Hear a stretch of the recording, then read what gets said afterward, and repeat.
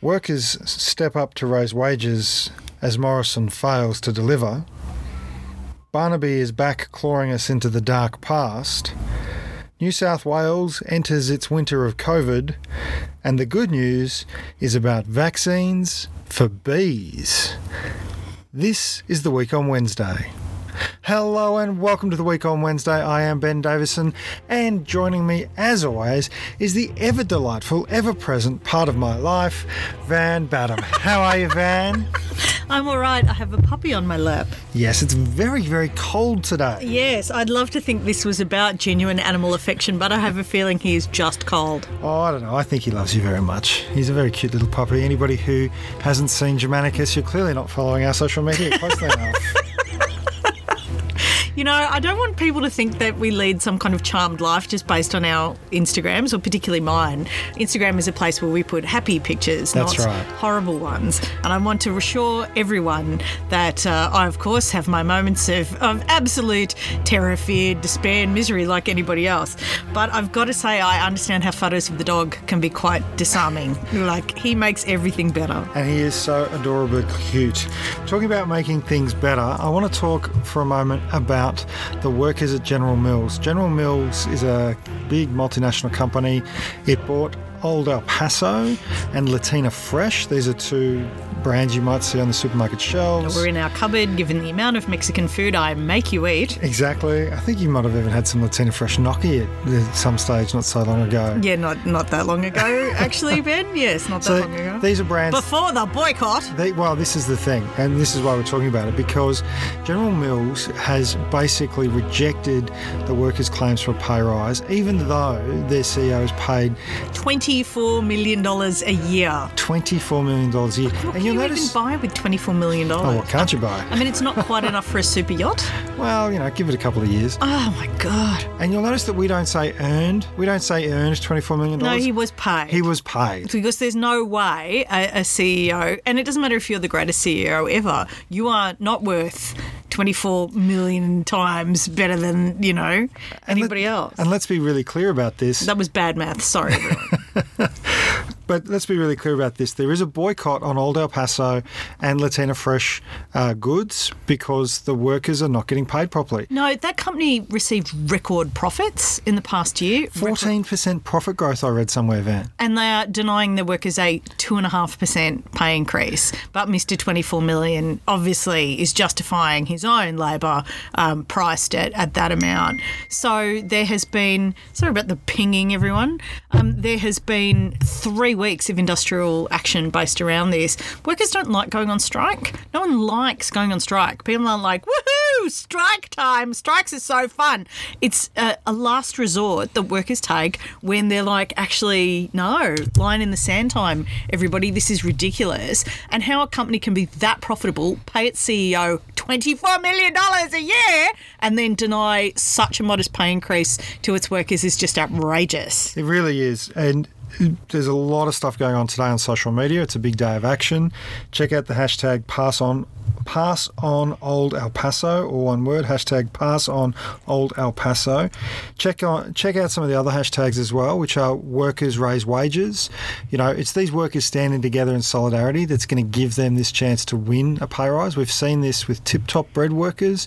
They stood together against multinational greed. They got their pay rises as well. And it's our good friends from the United Workers Union, the UWU, who are organising and providing this support.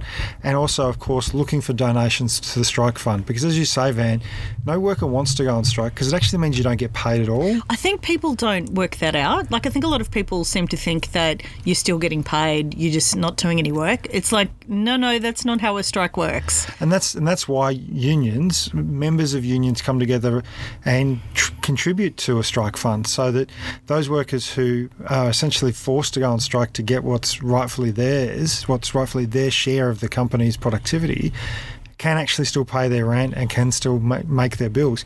They won't be living high on these donations, let me tell you, but it is so important that we all chip in and we all contribute in whatever way we can, both in terms of supporting the boycott, not buying these products, putting pressure on the company that way, but also direct help to these workers who are going to need it. Like, it's winter time, there's going to be heating bills, there's going to be rent, mortgage, all those things that have to be paid still. Yeah, not to mention everybody, catching flu. Now that things have opened up again, we're all going to get the flu again. When I was working in hospitality, that was the hidden cost of my job. When I was on minimum wage and working really hard physical labour and in that kind of role, and when you get sick, it's a massive proportion of your income that just goes on things like Codral and Limsip and the kind of medications to get you through a cold. And of course, we've seen the massive increases in insecure work in Australia, and it is, as you say, there are hidden costs of insecure work. There are hidden costs to the individual, to households. And interestingly, this week, the McKell Institute has put out a report talking about one of these sort of hidden things that's happened, and it ties back directly to the wages struggle that the workers at General Mills are undertaking. Is that the research McKell has done has discovered that the average Australian worker is $254 a week worse off as a result of the wage policies of the Morrison government. All these little hidden costs that, they don't make headline news, whether it's because you're an insecure worker, the proportion of cost without income that you have to meet in order to try and get healthy. The dog is now climbing on the equipment. I think you're warmer than me. He's gone in for the Benny cuddle. But I really do want to talk about this McKell report because it does tie in directly, as I say, with what's going on at General Mills. It clearly shows that weakening the labour market, weakening workers' capacity to get pay increases, making jobs more insecure, driving down public sector wages, which we've seen the Morrison government do time and time again. Constant caps on public sector wages, a refusal to expand the size of the workforce. At the same time as outsourcing. Yeah. But using labour hire at a cheaper rate than workers who are directly employed. Really ethical companies like Serco. There's a really good YouTube video about Serco, that SERCO, that I certainly recommend everybody have a look at, by the way. And what's the cost? The cost is to the average worker. This isn't somebody who's employed in one of those particular industries or for one of those particular companies.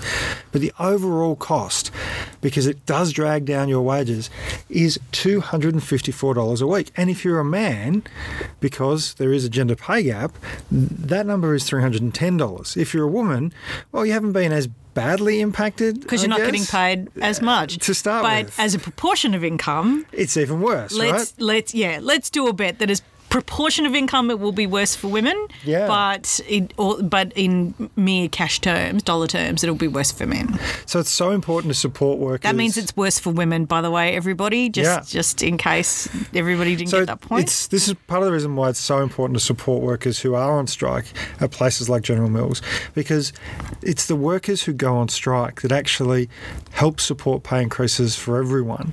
I know that sounds like a weird thing to say, but if you think about it like this, macroeconomics teaches us and is deployed in such a way that when wages are being lowered in one part of the economy, they're often dragged down in other parts of the economy. So if there are workers who are lifting wages in their part of the economy, in their sector, that gives hope and opportunity for workers to lift wages in theirs as well. It's almost like there's an intersection of economic circumstances in which everybody is affected. Oh my God, Ben, it's like rugged individualism in the workplace is a myth. It's almost as if there's a whole class of people who work, who maybe should have a name. Should we name these people? And who benefit from each other's work and who can help each other benefit. Ben and I always donate to strike funds. We're always union members and we always support our unions. And we do this because it's in our collective interest to do so. So it's a good time for us to mention that you should go to australianunions.org.au and Who are our sponsor, but they're our sponsor because we would be saying this anyway. Because they're the sponsor we choose. And join your union. So you can go to australianunions.org.au/wow. That's WOW for the week on Wednesday. That's our direct link to join. You can join through that. Then you can be a special WOW member. We don't get told who has joined through that, but we do get told people have joined through that. And we also don't get a cut. No, we don't. So we don't get a slice of the action. No, it's not a commission thing. It's not 1920s New York docks. That's not a thing that's happening. But we are always really thrilled when we hear that people have listened to the show and joined their union as a result. And can I just say to everyone who has, congratulations. Congratulations for becoming part of a collective that improves wages in this country, that stands up for the right things in this country, and being part of the collective that can raise its voice and have its say. So congratulations on joining. You know, the saddest words I ever hear in phone calls from friends, the saddest words I ever have to say actually are you a member of the union? Because the number of people who call me because they know that I'm industrially active, who've had accidents at work that their employers have pretended didn't happen. A friend of mine ended up with a really serious brain injury because of a stockroom accident. Other friends of mine who've been massively underpaid on projects or had their contracts invalidated, and you just hate saying the words. You hate saying, are you a member of the union? Don't let that happen to you. You know, think about it. It's insurance for you on the job that someone will be there for you if anything goes wrong, but also it's a tax deduction. There's so many good reasons to join. It's just part of our core beliefs, and it makes this a better country. I'll give you another example. We're talking about wages. We're talking about conditions in the workplace at the start of the show here today. You know, the superannuation increase that was legislated some years ago kicks in on the 1st of July, and people sometimes say, oh, well, I work in banking or I work in finance, and so, union's not really for me. You know, I want to have a career in those kind of industries. Well, let me tell you, the FSU, the Finance Sector Union, great union, joined them. And I'll tell you why. Because the ANZ and Macquarie Bank are telling employees that the superannuation increase will come out of their existing pay. Whoa. So the legislated increase, which they have to pay, they have to move money into super, right? Instead of it being an increase in your total package, for people at ANZ and Macquarie, they will be forced to fund that increase themselves. Now, which is entirely against the spirit of superannuation. Absolutely. Now, the FSU is campaigning on this. They're running petitions. I urge you to check those out as well. That's fsu.org.au. You'll see all the stuff there. I've had some members of that union contact us through the week on Wednesday at gmail.com to share that information with us. So it doesn't matter what industry you're in. It doesn't matter what sector you're in. You know, there are going to be bosses who are going to try and take your money, who are going to try and take your super. Because that's literally how their profit model works. Who are going to... That's how someone ends up getting paid $24 million a year, $24 million a year. At the same time, they're denying a basic pay increase of 2.5% to people who actually make the product. You know, and those workers, you know, it's they really deserve 3. They deserve 3. They deserve more, in my view. You know, somebody who shall remain nameless. 14% profit increase. You can see a 3%, 2.5%. That should be a no-brainer. That should be a no-brainer. Yeah, it's somebody who shall remain nameless once told me that, you know, all my talk of class politics and unions just meant I was stuck in the 19th century. And I was like, love, the economy's stuck in the 19th century. Like, I'm sorry, like, I will move on. I will move on from the class war when the class war is over. Well, it's funny, isn't it? Because people kind of go, oh, well, you know, platforms and gig economy and technology and, you know, it's all different now. Digital and we can all work serfdom. from home. And it's like, just because the uniforms change or the technology changes doesn't mean that the practices change. Like, it's about the practices and it's about who gets what share. You know, workers are going to turn up and do the work. They're going to turn up and do the work, and they're going to be as productive as they can be. That's actually what always happens. And what also always happens is that there are going to be some bosses who turn up and go, I want to take more than I put in. I want to take more than my fair share. I don't want to pay my fair share of tax, and I want to take some of this from the workers. And all of the technology and all of the fancy gizmos and all of the peak councils of this, that and the other thing are all just manifestations of the same conflict and struggle. I will stop being a Marxist when Marx stops being right. By the way, this is all handled in the first couple of chapters of Capital Volume 1 by Karl Marx, a book I do recommend that people read. It's sort of like the Bible, you read it a couple of pages at a time and really think about what he's saying. You know, when it talks about how the ultimate drive of the profit motive is to pay people nothing at all. I mean, that's the thing, and this is why, you know, always be deeply suspicious of anyone telling you you don't need a pay rise, or that your pay should be cut, or your conditions should be cut, or minimum wage is too high, or Australians get paid too much. Those people would pay you nothing if they legally could get away with it. Because once upon a time in the history of capitalism, they did pay people nothing. And there was a word for it, a word that has some very loaded associations that I'll let you, dear listener, come up with yourself. That is the bedrock value of the modern system that we live in, and might be one of the reasons why the richest country on earth is the richest country on earth, but not in a particularly fair or equitable way. Absolutely. And it wasn't that long ago, folks. And so there are policies in different parts of the economy in all sorts of Western countries, including our own, where the argument can be made that those sort of practices where people essentially get paid nothing for their labour and their efforts still exist. Yeah, I'd certainly recommend everybody check out what's actually going on with prison labour, and in the United States in particular. There was an extraordinary story that got shared this week about people who were in drug rehabilitation, who were in court-mandated rehabilitation for addiction, who were essentially recruited to a forced labour program where they didn't actually receive any counselling around addiction, but were expected to work for free to pay off their debt to society for being addicts. And you know, we want to see positive change in the world, and that's why strong unions are so important. You know, I shared that. They're the ones who got us out of the very, very bad situation 200 years ago. Absolutely. And I shared that story, the one you're talking about in the US, Van, precisely saying that, you know, when you weaken unions, when you privatise prisons, when you allow corporations to extract. They love that word, don't they? Anyway, look, let's move on. We've talked about wages. Don't forget to support the workers, the General Mills workers. And solidarity with the United Workers Union. They work really hard for people in pockets of the economy that a lot of other people forget. That's right. Absolutely right. So let's move on, because, of course, this week we've also seen the return of Barnaby Joyce. My favourite person. Barnaby Joyce is now the leader of the National Party, federal leader of the National Party again, and has, of course, become Deputy Prime Minister once again. And is part of, for all of you who are counting, the sixth leadership team change since the Liberals promised us stable government in 2013.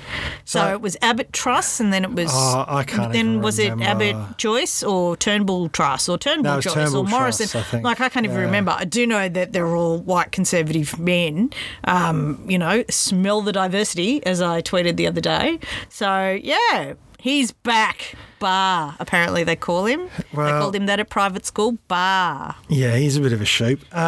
Frankly, you know, one of the interesting things that came about on the day when he was having himself installed, and I think this is Monday when all this was happening, that all this was happening. So he, of course, people might know that Barnaby Joyce did say something positive about the family from Biloela, and did say that they should be allowed to go home to Bilo. This was widely reported in news outlets and, of course, online. People shared it, sort of thinking like, oh, here's an influential backbencher. Backbender. Yeah, well, he's a bit of a... But I bend over backwards to get what he wants. To get what he wants, there's nothing Barnaby won't do. Nothing Barnaby won't bend. So the people, I think, had a bit of hope about that. And look, maybe that will play out. But, of course, it's now Wednesday. It's been 2 days he's been leader of the National Party. He hasn't said anything that I've been able to find since he's been installed as leader again. He certainly didn't use question time yesterday or any parliamentary process yesterday after he'd been installed as Deputy Prime Minister. As of recording this show on Wednesday afternoon, he has not done anything about it. far as I can tell, Barnaby Joyce is essentially the same old Barnaby Joyce. Says whatever he thinks is going to get him news coverage, makes a lot of noise, likes to mouth off at things, pretends he's an outsider looking in. Like, the guy's on nearly $500,000 a year. He's friends with Gina Reinhart. Like, this is not somebody who's an outsider. This is somebody who likes to pretend to be. When we say friends, we mean in the traditional sort of medieval sense of patron and yeah, in the sense of she gives him money to do things that she wants him to do. He's a huge fan, coincidentally, of coal mining. Did you know? Coincidentally. I mean, that's probably the basis of their friendship, is a shared Mutual interest. in coal. You know, that it's a bit of a hobby for both of them, Enjoy coal the mining. texture. Yes, you know, this great champion of rural Australia. Now, Ben, you and I live in rural Australia. The profitability. Yes, yes, the smell of a burning planet on the wind. We live in a rural area. We are very much attached to our rural community. And I would probably, you know, identify climate change and its impact on agriculture as the number one issue facing the vegetable primary producers in this particular area. Yeah, look, there's no question that climate change is a much, much bigger issue for primary producers than I think many people give it credit for. And certainly the way the National Party carries on about climate change, you can't see how they're particularly in touch with that concern. National Farmers Federation, they've made climate change a top priority. Country Women's Association made it a top priority. There's lots of regional groups, lots of farming groups who are really across. Climate change is a huge problem. You know, and at different times there might be a particular time where one issue might be above it. I don't want to say that climate change is always the number one priority for farming communities, but when you think about... But it's a going concern. It's an ongoing concern. Of course it is an ongoing concern, because when you think about what farming is about... You have to know. You have to have some sense. Don't think about it too deeply, people. You'll have a moment of realisation of a stable climate. If the climate's fundamentally shifting and changing, it makes it very hard to know what to plant. It has massive impacts on trade relationships as well. Yeah, absolutely. Like things going wrong in other countries due to climate change affect us here. You know, one of the little discussed causes of the conflict in Syria was that climate change had made a lot of formerly arable land untenable as an agricultural concern. So you had communities of people who'd been in rural agricultural areas moving into cities looking for work because crops were failing. And so this new sort of population that came into cities caused all of this discord and, you know, like social conflict and people making demands to the government, unemployment, you know, problems with housing, problems with the infrastructure, all of these things. And Syria went to hell in a handbasket pretty quickly as a result of the demographic pressures of what climate change had caused. Now, I'm not saying... There are underlying other causes as well. Yeah, of course. But, you know, like the word I love is... The dictatorship was not able to deal with these fundamental shifts in demographic caused by climate. No, and it massively accelerated a process of, like, conflict and contestation. And... You know, I'm not saying that Australia is about to turn into Syria because we don't have a dictatorship, which is great. Yeah. Let's keep it that way. But I am saying that this is an ongoing problem in this country, especially when we look at regional communities and farming communities and who's going to look after them. What happens if everything goes wrong? What happens if trade relationships get completely destabilised? You know, what happens if crops fail or timetables are thrown out or scheduling changes? All of these things are really vulnerable to a disturbed climate. Well, the good news is, Van, that Barnaby Joyce is the Deputy Prime Minister and he'll be able to fix all that. Of Barnaby Joyce, who wants another coal mine. And of course, we also see with Barnaby Joyce the return of a very backwards way of thinking when it comes to the role of women in society. I mean, it's probably the politest way of putting it. Yeah, can you talk about that? Because you just despair. I'm just looking at your face. It's so. Can we all just remember? Ben has lesbian parents, and Barnaby Joyce gave a speech against marriage equality on the basis that marriage equality would lead to country girls not being able to find husbands. And can we just speak from personal experience that there are a lot of country girls who actually just want to marry prospective wives? Like, it works out that way. Other country girls, as it turns out.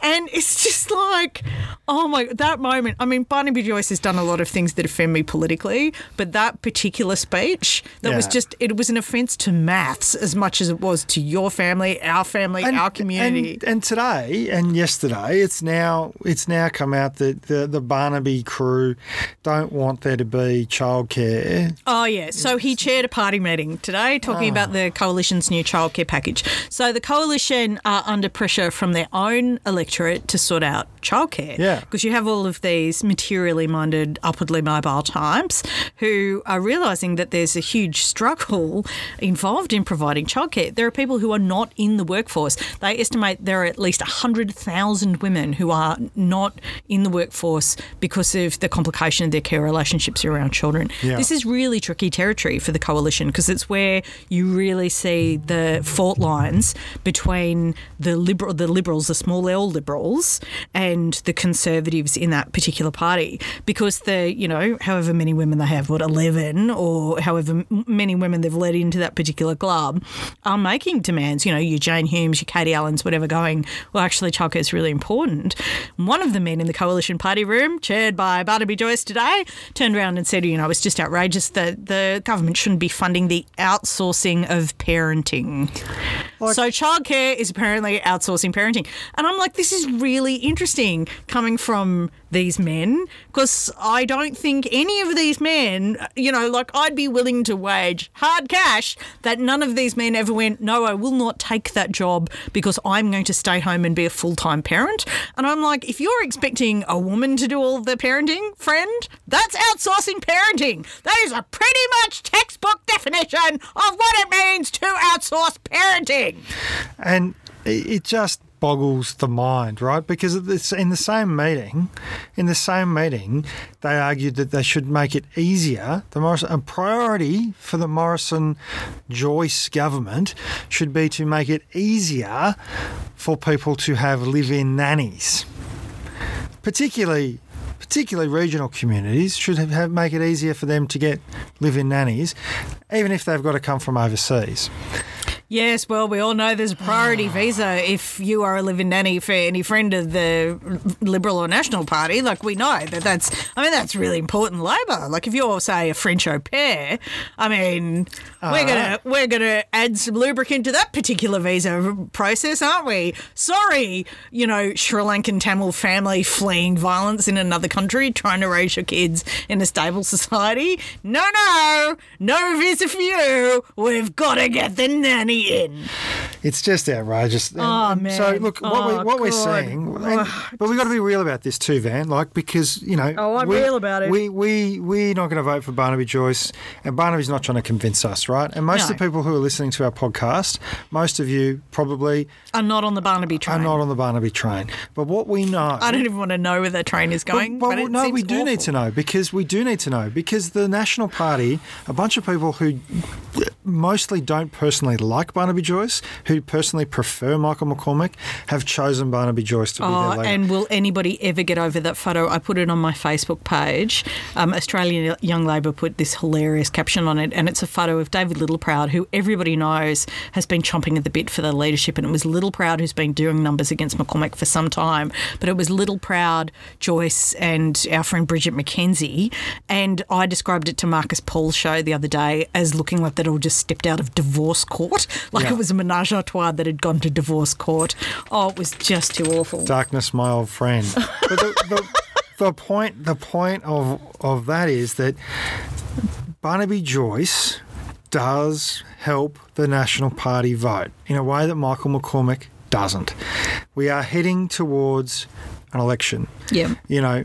Getting fired up in public forums about Barnaby Joyce is all well and good, but there are people out there who will see Barnaby Joyce and go, oh, he's a good old country boy. Because Barnaby nothing Joyce says is the upstanding, moral, conservative values like getting one of your staffers pregnant. And what we have to do is reinforce the fact that Barnaby Joyce is not an outsider.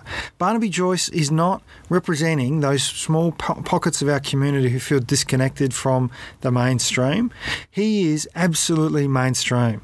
If you're friends with Gina Rinehart, yes, you're part of the establishment. If you're the Deputy Prime Minister of Australia, if you're able to chastise editors of newspapers, if you're able to manipulate party room ballots. Launch inquiries into the ABC, deny drugs to women who need them on the argument that preventing cervical cancer will somehow make women promiscuous. There is nothing about Barnaby Joyce that is outside. He is not representing those communities. He's not delivering jobs for those communities. No. He's not delivering pay rises. He's not delivering housing. He's not delivering healthcare. And I want to bring up this really important point. So everybody knows I spent a lot of time in Wagga, and we'll talk about that later on, which is Michael McCormack's seat. And Michael McCormack made some comments the other day about how he hopes all the mice come to Sydney and eat the toes of the children of, members of PETA. Now, I've got no love for PETA, but, it was a ridiculous thing to say. Underneath that is the very serious problem of the mouse plague. And as somebody who has spent time living in it, it's biblical. It is genuinely terrifying, dealing with that kind of plague situation. And what the mice have been doing is just beyond disgusting and economically destructive as well. Now, when Barnaby Joyce last had a ministerial portfolio, one of his big changes was moving the Australian Pest Control Authority to Armidale from Canberra. And they lost enormous numbers of staff. They lost a whole tranche of expertise in actually managing pest problems because he was so insistent. And there were stories at the time about how he forced this move. He used his power, because he's not an outsider, he is an insider, to force this move to Armidale, which is, of course, his electorate. And there were staff members working out of the local McDonald's because the Wi-Fi hadn't been installed properly. Yeah. And, what a coincidence. A couple of years later, we've got this absolutely terrible problem with mice. And I think there was a problem with locusts in Queensland.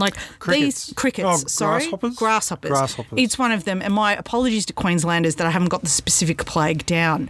But this is the implication of somebody like Barnaby Joyce. He's such a chancer and an opportunist, more interested in power than anything else, more interested in power than responsibility, let alone the rural communities that he expects will forgive him all of his sins and just vote for him. And as, an insider's insider, it is absolutely deplorable to participate in any of the discussion around him as some kind of, maverick or whatever. He's a maverick for a handful of privileges. Yeah, that's right. That's right. He's so... And I know where I want the mice to go. Yeah, absolutely. Not to Armidale, but just to one specific address. Specific address. And of course, we wish the rest of the Joyce family all the very best with their newfound independence and liberation. Absolutely. Natalie Joyce is now a competitive bodybuilder and she looks fantastic. Fantastic. All right, let's move on because we need to talk about New South Wales for a couple of reasons. One, you and I are going to New South Wales. We're going to Michael McCormack's seat, Wagga Wagga. For sure, Mick. Maybe this time, because he won't be Deputy Prime Minister, he'll have time to come and see our show, which I invite him to everything I do there. But he was very busy before. He now was very busy. Now more free time. Michael, my door is always open. And if you'd like to apologise for that doorstep where you intimated that I was some kind of vulgarian and at the height of the federal election thought that my choice of language in private fora was worthy of a statement to the media, if you'd like to apologise for the slur on my character, I will take that. On a personal level, I will take that. Wind back the attacks on my family's right to exist. We're also feel free to come and see us. We'll be at the Playhouse on Saturday. We certainly will. The Riverina Playhouse. Yeah, we'll be at the Riverina Playhouse, obviously one of my favourite places, because we're in the interesting festival. Gabrielle Chan, who wrote the excellent book Rusted Off, about, strangely enough, the political fracturing of rural communities who don't feel like they're being represented. Amazing. What a coincidence. She'll also be at the interesting festival, as will the beautiful novelist Anita Heiss. So, beloved of librarians everywhere, has a new novel, and there'll be artists and bands and all kinds of things. And you get tickets at civictheatre.com.au. It's the Wagga Wagga Civic Theatre. They're really cheap. So, $22 for a one-day pass, $33 for a two-day pass. You can come and see all the different things going on. And there are heaps of different sessions and entertainment, and it'll be really fun. And, Albury, Canberra, because a lot of the sessions are during the day, it's super accessible and you should come. Yeah. And if you like our show and it's accessible to you, come, say hi to us. And, of course, we will post the show after we record it, so hopefully we would deny you nothing, loyal listeners. But, of course, we are keeping an an eye on what's going on in New South Wales. We're 100% committed to doing the show. We've confirmed a whole bunch of details with the organisers today, who are fantastic, by the way, great Wagga Wagga locals. But we are having to keep an eye on what's going on in New South Wales, because now, of course, Van, New South Wales is entering its winter of COVID. Yes, if only someone could have predicted that this would happen. At some point, we're going to go back to the tapes, as they say. We'll wheel out the VAR. Can everybody please give Ben his gold star for saying winter's going to be a problem? I know winter's going to be a problem. The vaccine rollout is not working fast enough. Winter's going to be a problem. Oh, it's terrible. 16 new cases in New South Wales today. New South Wales has a weird sort of reporting system, even more difficult to understand than any other state I've come across. They seem to report them as they happen. They report them then on a 8 p.m. to 8 p.m. basis. Then they report more during the night, and then they report again in the morning. From what I can gather, there were 16 cases yesterday, 16 new cases yesterday. Look, it's getting out of control. More restrictions are in place in Sydney. There are travel restrictions now for people coming to and from New South Wales. I think WA has closed its borders once again. That Mark McGowan, he got an itchy trigger finger on that border closure. But look, they love it in WA. They love closing the border. It works for them. They've basically now got no restrictions from what I can see, or they're heading very close to no restrictions. Victoria is one of the few jurisdictions in the world that has gotten on top of a Delta variant outbreak. It is amazing. And our restrictions are being eased again on Friday, which is fantastic news.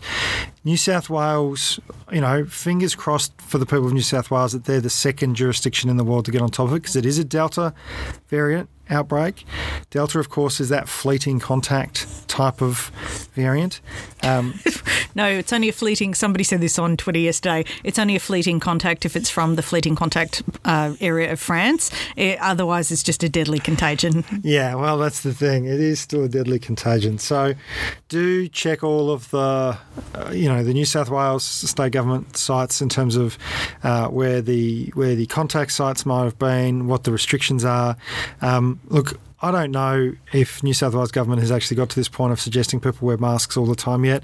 I'm not a health expert, but I'm suggesting you wear a mask all the time. I feel safer when I'm wearing a mask, going past other people wearing masks, when I know there's an outbreak. You also look like a highwayman, and it's fantastic.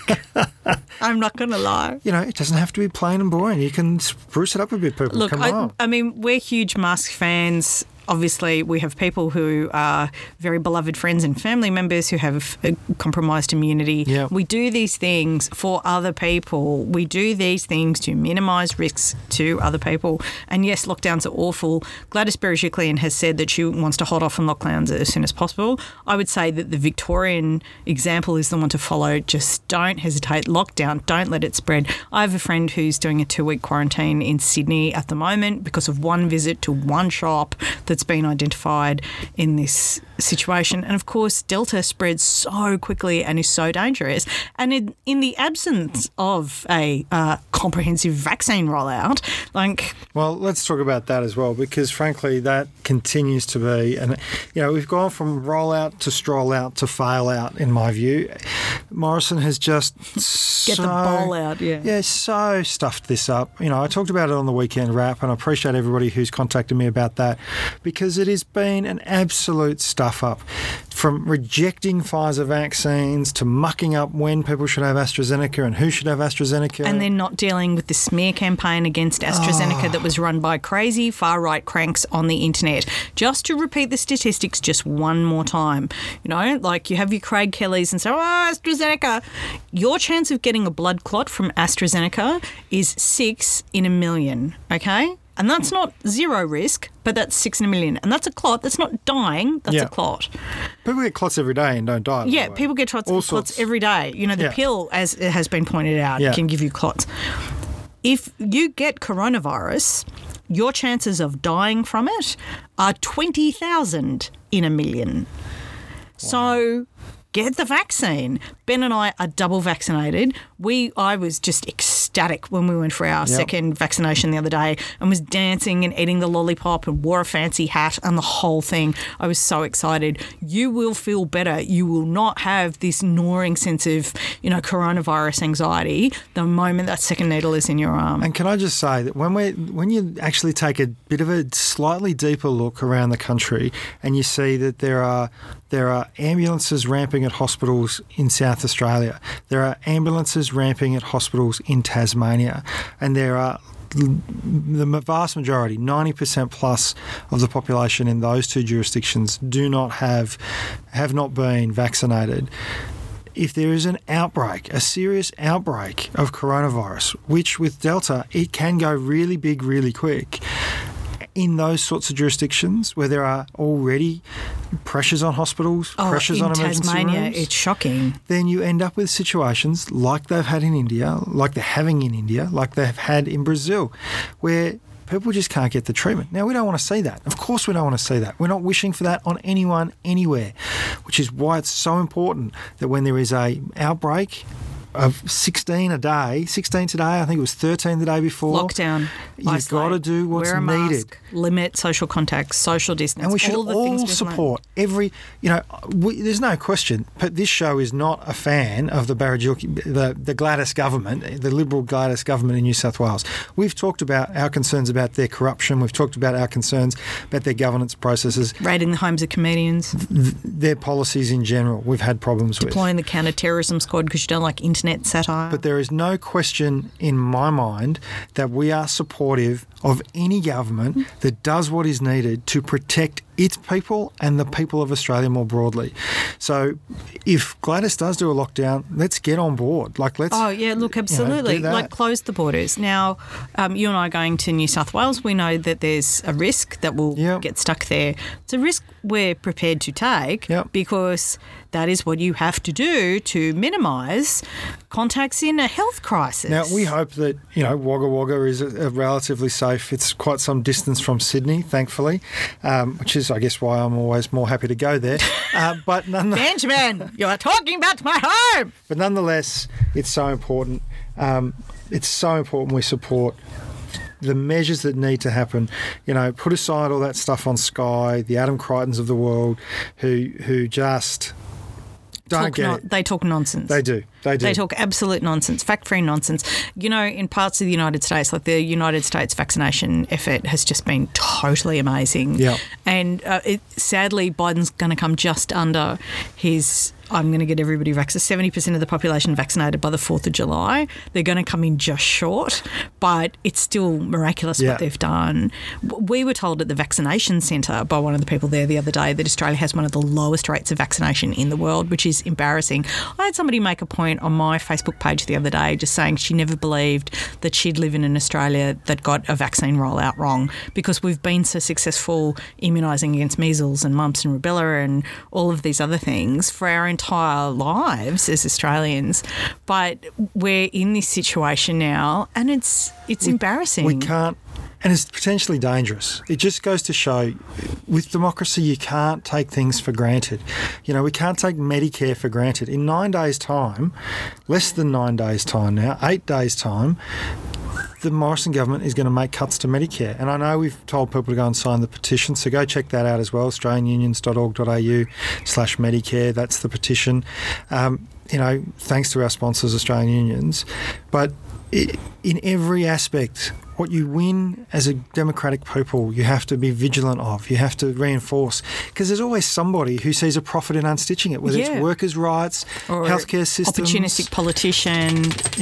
And I announced on Twitter the other day, I'm writing this book about QAnon at the moment. If anybody has a great QAnon story to tell me, you can find me on Facebook. My Facebook handle is at that Van Batten, or you can just find me in Van Batten. You'll recognise my page when you see it. But If you have a QAnon story, I'd love to hear it. I find this stuff so interesting. And around the QAnon stuff is a whole industry of people who are just grifters who will push these lies that are not true because there might be a dollar in it or influence or an audience or something that they can monetize. And the kind of anti-vax stuff and, like attacks on AstraZeneca, and they're having real effects. This is the point I meant to make about America. In areas where you have a lot of people who subscribe to those sort of anti-vax beliefs and, this mythology, it's an experimental gene therapy and we're all going to grow 8 arms and microchips from Bill Gates and 5G towers and the Chinese. Still only got the 2 arms and I'm not picking up phone reception through my eyeballs. Yes, so, yeah. And no, we are not magnetic and anyone can balance a coin on their arm. Yeah. The issue they're having is in communities where those beliefs have taken hold, the coronavirus is out of control and spreading rapidly. Of course it is. It's an unbelievably dangerous, highly contagious, deathly disease. And even though this amazing vaccination has taken place, if you get into what they call a thought control community where information exposure is limited to, the speech of grifters and loons, people get sick and die. Yeah. Absolutely. And we see it and we know it. And look, we can all play a part though, right, Van? We all want to see these things change and we all want to see a positive world where people, who feel isolated are not made fearful and more afraid and are not then able to be preyed on by the grifters, by the hate mongers, by the people who are in it for themselves and their mates at your expense. The aesthetic values of cruelty. Yeah, and it's been, for me, so good to see Australian unions speak up for the family from Biloela, to this strike for the workers who make it Old El Paso. For vaccination. For workers and patients. For paid pandemic leave. Yeah. For the work that the unions have done, the SDA and the Australian unions have done to get the Woolworths and Big W workers paid their minimum wage increase from the 1st of July, not delayed as the government body actually determined it would be. It's interesting you say that because I'm writing this book, which is called QAnon and On, and will be out by the end of the year and has a great cover, by the way. I saw a draft today. I've been having conversations with QAnon people online about, why do you have the beliefs that you have? And somebody was like, and gave me an example of a corporate think tank. I can't even remember the name. There are hundreds of corporate think tanks. And, and they exert all of this influence and, it costs $40,000 a year to join this think tank. And, why can't ordinary people participate in, these spheres of influence? I'm like, join a union. Join a union. Who do you, you have the tools to oppose the forces of corporate interest and grift. And it works, right? That's why we're so proud to have them as our show sponsor. And we do acknowledge that they're sponsoring us. And we love it. We love it. Because if you go to australianunions.org.au/wow, that's WOW for the week on Wednesday, then you can be part of the change. You can have that say. You don't have to pay $40,000 to some neoliberal think tank to say, let's deregulate markets and pay people less. You can join together with people. Spoiler alert, like you. That's what they do. So, look, this has been a big show. There's a lot in this week. Lots going on. Dog keeps sneezing. In the week to come.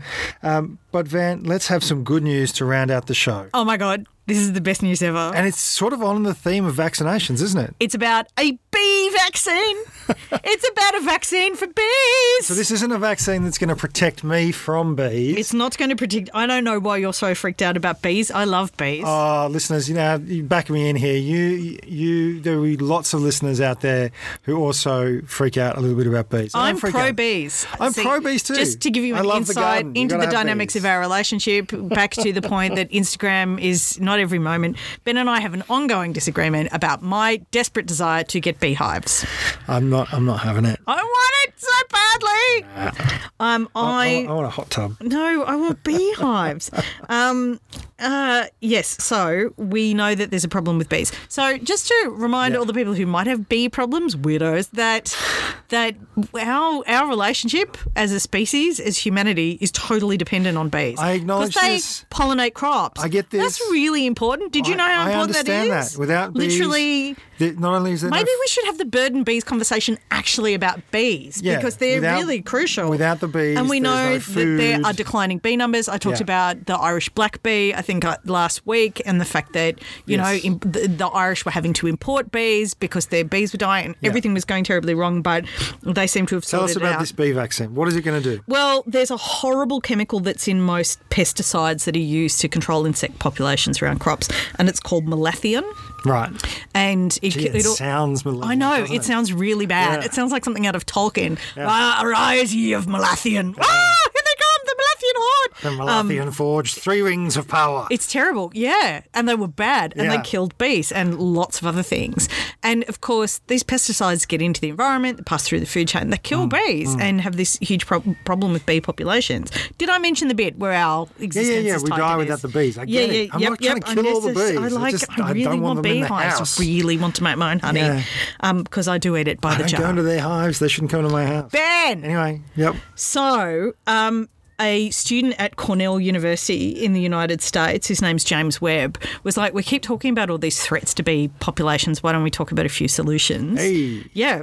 James Webb, people like you, save the world. That's right. And he's invented a supplement/vaccine, which is the size of a pollen molecule that beekeepers can feed to bees that makes them immune to malathion. Wow. It's literally a bee vaccine, and he's called it bee immunity. And just like that, the spirit of Malathion withdrew into the Dunedin. Yeah, the survival rate of bees exposed to malathion after they'd consumed the molecule was 0%. Wow. So it's highly successful. There are other chemicals that threaten... It really is the one ring to rule them all. Yeah, it is. It's the one ring to rule them all. Have I flogged the Tolkien thing I love it. now? It's just never enough. And I will forgive you, your weirdness with bees, because you love Tolkien so much. But it's just such an amazing thing to do. And they're trialling like more experiments to protect bees from other chemicals that get into the environment, and it's safe and it's not experimental gene therapy. It's not going to create mega bees. It's going to keep the bees alive. So that's really happy news. That's for those of us who love bees and realise that our existence is pegged to theirs. Look, I think that's great. I also think it's really important for the listeners to realise just how influential Jeremy Corbyn has been on you.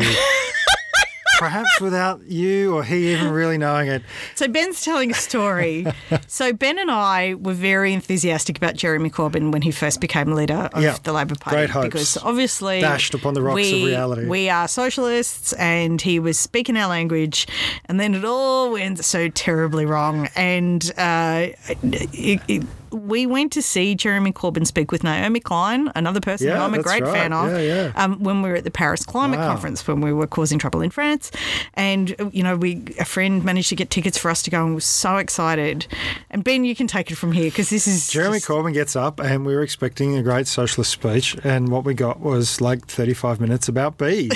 And I think at times he remembered that his advisors had told him to make it about agricultural diversity and biodiversity, and he used those intersectional economic circumstances a couple of times. But he did really come back to bees, and the man is a beekeeper himself. He enjoys doing that, I guess. And it became really all about bees. So it's so lovely to see, after all these years, Van, how much of an influence Jeremy Corbyn actually has had on you. I have, of course, emerged as a massive Corbyn critic. Of course you have. And I want to acknowledge that. And that's why it's a joke, folks. That's why it's a joke. And I think, we can all look back at times where we go, gee, I went to see that lineup. I really didn't know I was that into Billy Ray Cyrus. So look. Yeah, we've all made decisions. We've all been there. But the realisation that it was quite clear that his advisors had said, Jeremy, try and not go down the bee route. Like, we know you care about bees, dude. And you could see him sort of with the internalised advisor within going, you're talking about bees again. Quick, get off bees. And with people who, have been known to associate political circumstances, we know that particular reaction for what it is. And it was an alarming moment. I just thought, revolution's not happening tomorrow. No, but you know what? In some ways, on this issue, for these We particular are all Jeremy circumstances, Corbyn, except we'll do something about anti-Semitism in the bee community. and hopefully we'll address the declining bee populations. Folks, that is all I have for the week on Wednesday. We've told a funny little story about ourselves in there. Ben's not getting a hot tub. Look, don't forget you can hear us or come and see us and hear us Or see us in the street and say, hey, Van, I'll help you put in those beehives. at the interesting festival in Wagga Wagga this Saturday. We will be on stage at the Riverside at the... Riverina Playhouse, the Riverina Playhouse, which is by the river. which is by the river Yes, there. but the website where you can get all the information about the amazing, interesting festival is civictheatre.com.au. Yep. Which is the Wagga Theatre, and they handle all the ticketing. And it is such a great lineup. Like, there is heaps of staff. And I love Wagga. Like, I love going there. I think it's got really great infrastructure. It has one of my favourite cafes in the world, the Curious Rabbit, that does the best coffee in Wagga and also does an amazing toasty, and they have heaps of literary events. It's got the Barranca Writers Centre. It's got the National Art Glass Collection, the most amazing gallery full of art glass, which is... Amazing. Yeah, actually amazing. And it's beautiful and has a river. Like, why wouldn't you go there? We are not sponsored by Wagga City Council. No. However, if someone from the Chamber of Commerce there would like to get in touch with us, we're open to it. Look, you do tune in, obviously, for that show. There won't be a separate weekend wrap this weekend because we'll be doing the Week on Wednesday live Saturday version, and we will make sure that's available to all of our listeners. Thanks for all the lovely comments that have come in over the last week or so. You guys send us emails and messages, and it just means the world to us because, we do this show in our shed with the dog. We live in a, small agricultural community, and it's You can probably hear the birds. You can probably hear the birds.